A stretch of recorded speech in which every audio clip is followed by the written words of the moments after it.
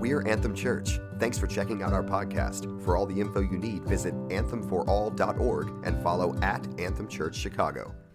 I'd like to start off this morning by reading the Christmas story from Luke's Gospel in chapter 2. It's a fairly lengthy piece of scripture, but I would love just to read this over us this morning.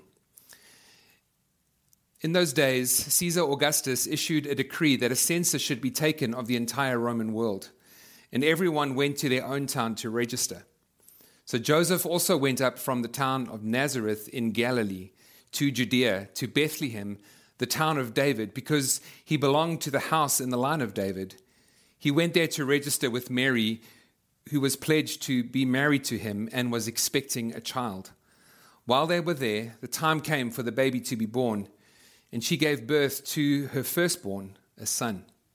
She wrapped him in cloths and placed him in a manger because there was no room available for them. And there were shepherds living out in the fields nearby, keeping watch over the flocks at night. An angel of the Lord appeared to them, and the glory of the Lord shone around them, and they were terrified. But the angel said to them, "Do not be afraid. I bring you good news that will cause great joy for all the people. Today in the town of David, a Savior has been born to you. He is the Messiah, the Lord. This will be a sign to you. You will find a baby wrapped in cloths and lying in a manger." Suddenly a great company of heavenly hosts appeared with the angel, praising God and saying, "Glory to God in the highest heaven, and on earth peace to those on whom his favor rests." When the angels had left and gone into heaven, the shepherds said to one another, "Let's go to Bethlehem and see this thing that has happened, which the Lord has told us about." So they hurried off and found Mary and Joseph and the baby who was lying in the manger. When they had seen him, they spread the word concerning what had been told them about this child, and all who heard it were amazed at what the shepherds said to them. But Mary treasured up all these things and pondered them in her heart. The shepherds returned, glorifying and praising God for all the things they had heard and seen, which were just as they had been told. On the 8th day, when it was time to circumcise the child, he was named Jesus, the name the angel had given him before he was conceived. If you've ever bought one of those Christmas scenes that go on top of your fireplace, like the one that we've bought, it often includes the same people in every single scene, whether it's on a Christmas card or an advent calendar. There's Joseph and Mary and, of course, Jesus. There's the wise men and shepherds and often angels, and often there are a few little animals that join the scene. But often what happens when we read or remember the Christmas story, we tend to overlook or we tend to forget certain people in the Christmas story. We often overlook the fact that the fact that Matthew included over 40 people in the genealogy of Jesus as he was setting context for Jesus' birth. And we often tend to overlook the fact that Luke included the story of Zechariah and Elizabeth, who were trusting to have their own child, as well as Simeon, an old man who had been given a promise from God and was waiting his entire life for that promise to be fulfilled, as well as Anna, an 84-year-old prophet who day by day was fasting and praying for the coming Messiah from the Lord. And as we tend to overlook them, I can't help but suspect that's perhaps how some of us feel as we approach Christmas and the end of a year which has been full of endless challenges. I suspect many of us feel forgotten and feel overlooked. We read verses like the verse in Matthew chapter 1, which tells us that Jesus is called Emmanuel, which means God is with us. And we know that to be true. We know that to be true certainly for others, but we can't help but wonder, is God with me? But in writing their Christmas story, Matthew and Luke in particular, under the inspiration of the Holy Spirit, want us to know that the birth of Jesus and the Christmas story affects ordinary people like Simeon and Anna and you and me. Is God with us? Absolutely. But God is also with you, and God is also with me, which is why the Christmas story and the good news of the gospel is a message of such profound hope. I want to continue reading from Luke chapter 2. This time we're going to be reading from verse 22 onwards, and we're going to read about Simeon and Anna. Now there was a man in Jerusalem called Simeon, who was righteous and devout. He was waiting for the consolation of Israel, which is a messianic title. He was waiting for the consolation of Israel, and the Holy Spirit was on him. It had been revealed to him by the Holy Spirit that he would not die before he had seen the Lord's Messiah. Moved by the Spirit, he went into the temple courts. When the parents brought in the child Jesus to do for him what the custom of the law required, Simeon took him in his arms and praised God, saying, "Sovereign Lord, as you have promised, you may now dismiss your servant in peace, for my eyes have seen your salvation, which you have prepared in the sight of all nations, a light for revelation to the Gentiles and the glory of your people Israel." The father's child and mother marveled at what was said about him. Then Simeon blessed them and said to Mary, his mother, "This child is destined to cause the falling and rising of many in Israel, and to be a sign that will be spoken against, so that the thoughts of many hearts will be revealed, and a sword will pierce your own soul too." There was a prophet, Anna, the daughter of Phanuel of the tribe Asher. She was very old. She had lived with her husband 7 years after her marriage, and then was a widow until she was 84. She never left the temple, but worshipped night and day, fasting and praying. And coming up to them at that very moment, she gave thanks to God and spoke about the child to all who were looking forward to the redemption of Jerusalem. I think sometimes it can be very difficult to put ourselves in the shoes of some of the people that we read about in the Bible. I think it's hard to imagine what it was like for Mary to hear from an archangel, from the angel Gabriel, that she was to supernaturally conceive and carry and ultimately give birth to the Son of God. It also must have been incredibly hard to imagine what Joseph must have felt like, knowing that his fiancée was pregnant, yet she claimed to have never slept with anybody. And it's also probably hard to even imagine what it was like for the shepherds to encounter this incredible choir of angels while they were working the night shift, although I'm pretty sure all of us would love to be in their shoes.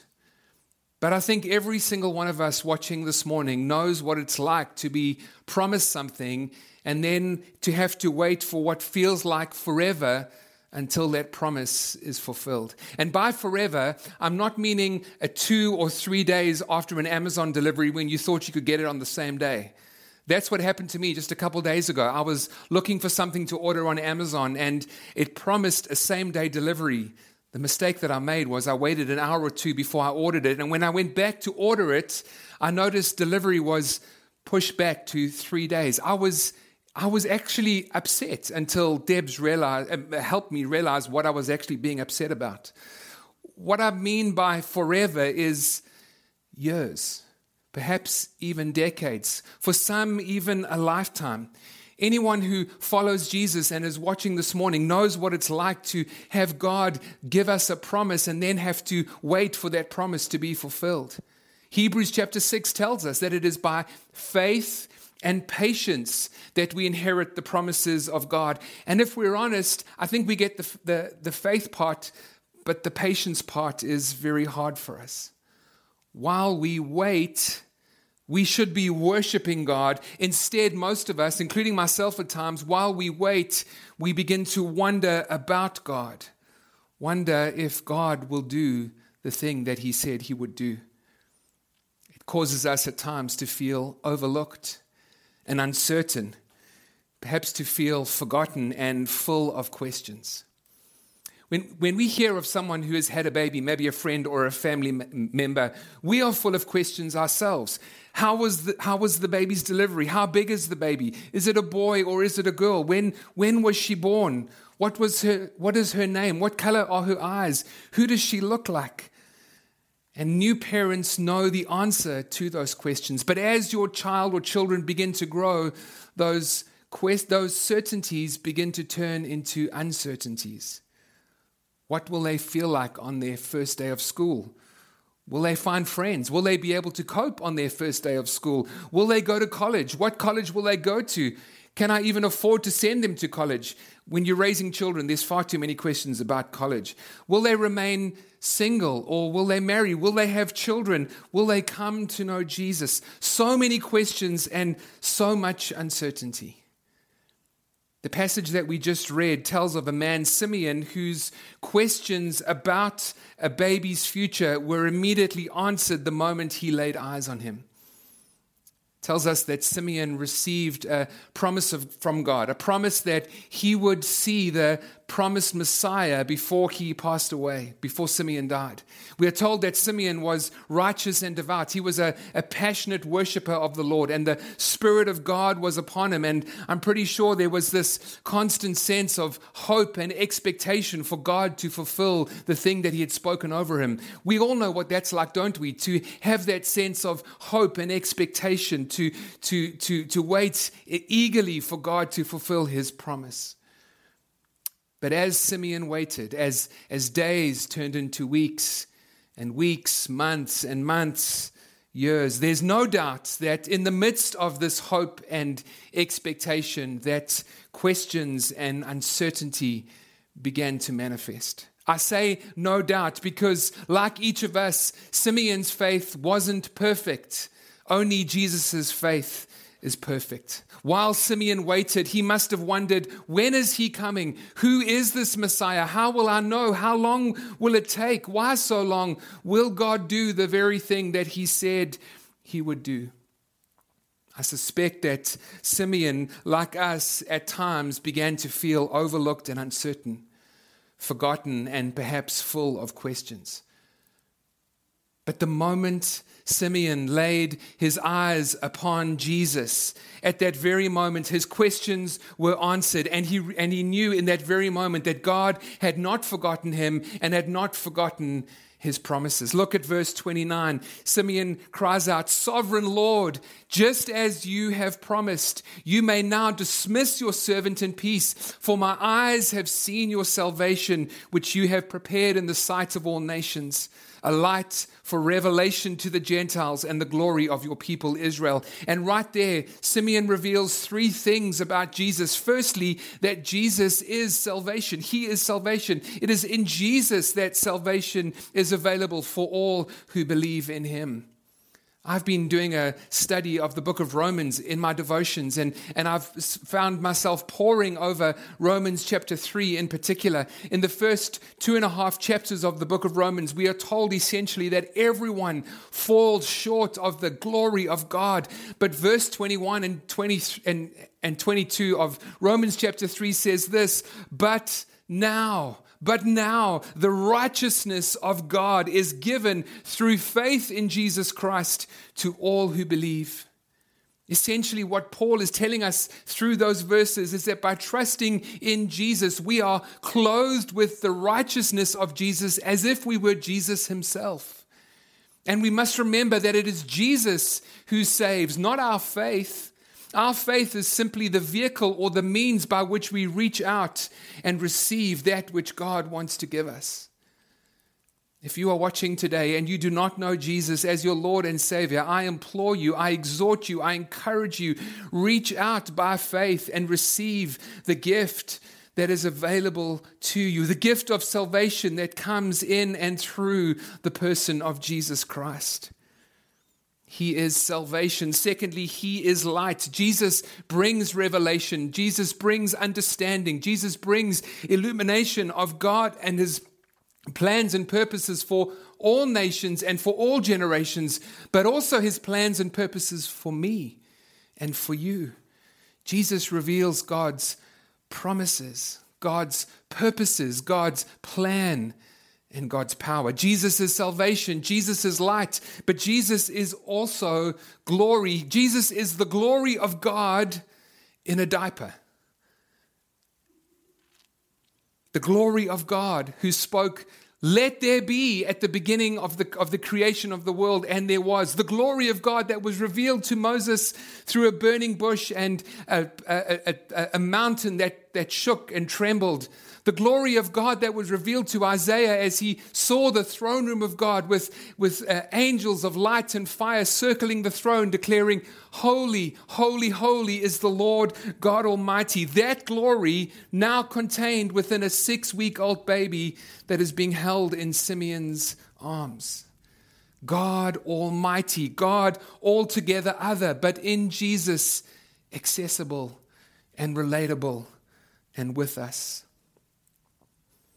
Simeon's name means God has heard. Some of you need to hear that. God has heard. You are not overlooked. God has not forgotten you. The times that you've cried out to God in prayer, where you've shared your heart with Him, perhaps you haven't vocalized it to others, but you've given voice to the deep cry of your heart. You need to hear this morning that God has heard and that you are not overlooked. But God hasn't just heard, He has also shown us grace and mercy. That's what the prophet Anna's name means, who we are introduced to in verse 36. In Jesus, Simeon and Anna come together. In Jesus, God has heard and shows us grace and mercy. How do we know that God has not overlooked or forgotten us? Because He has lavished His grace and His mercy and His favor upon us through His Son Jesus. And if some questions remain unanswered, the ultimate question has been answered. Am I loved by God? Absolutely. Because God sent His Son Jesus. Jesus came as a redeemer. Look at verse 38. He came as the redeemer of all who would put their faith in Him, to pay the price for sin and for separation and to defeat the enemy. But He's also the consolation of Israel. Look at verse 25. That word consolation means the comforter. It's the exact same word that is used to describe the Holy Spirit. Jesus is the comforter. Jesus is our encourager. Jesus is our deliverer. Jesus is the one who will ensure that the promises of God will come to pass.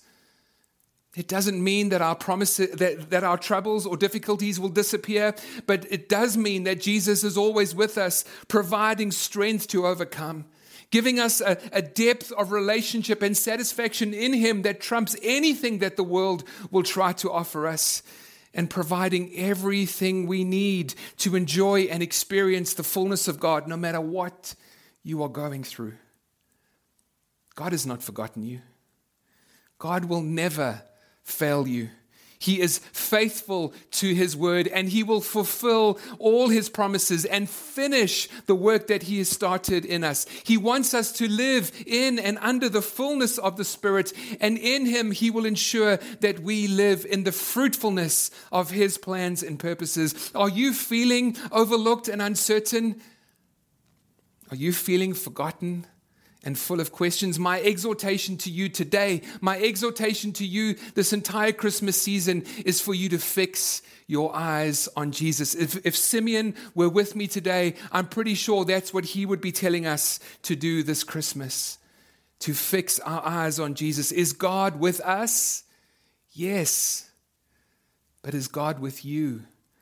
To which I answer, without a doubt, in and through the person of Jesus, you are not forgotten. You have not been overlooked. That's why this message of the story of Christmas and the good news of the gospel is a message of such profound hope. Let's pray together. Father, we thank you for your plan and purpose for us. We thank you that you sent your Son Jesus into the world to live as one of us and to experience everything we would experience.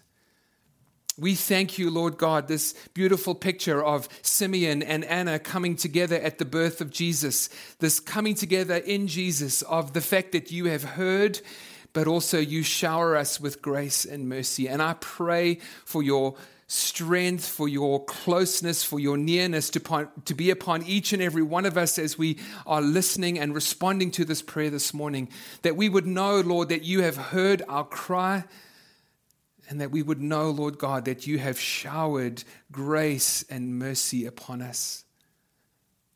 We thank you, Lord, that we are not overlooked. We thank you, Lord, that we are not forgotten. We thank you, Lord, that your plan and purpose for us, those promises that are still to be fulfilled, have not been swept away and forgotten. But Lord God, you are waiting for the perfect time to fulfill those plans. And I pray that we would rest secure and sure on that promise throughout this Christmas season.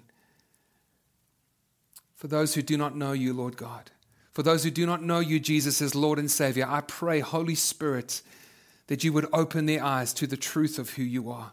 And right now in this place, they would respond to the gift of you, Jesus, as Lord and Savior.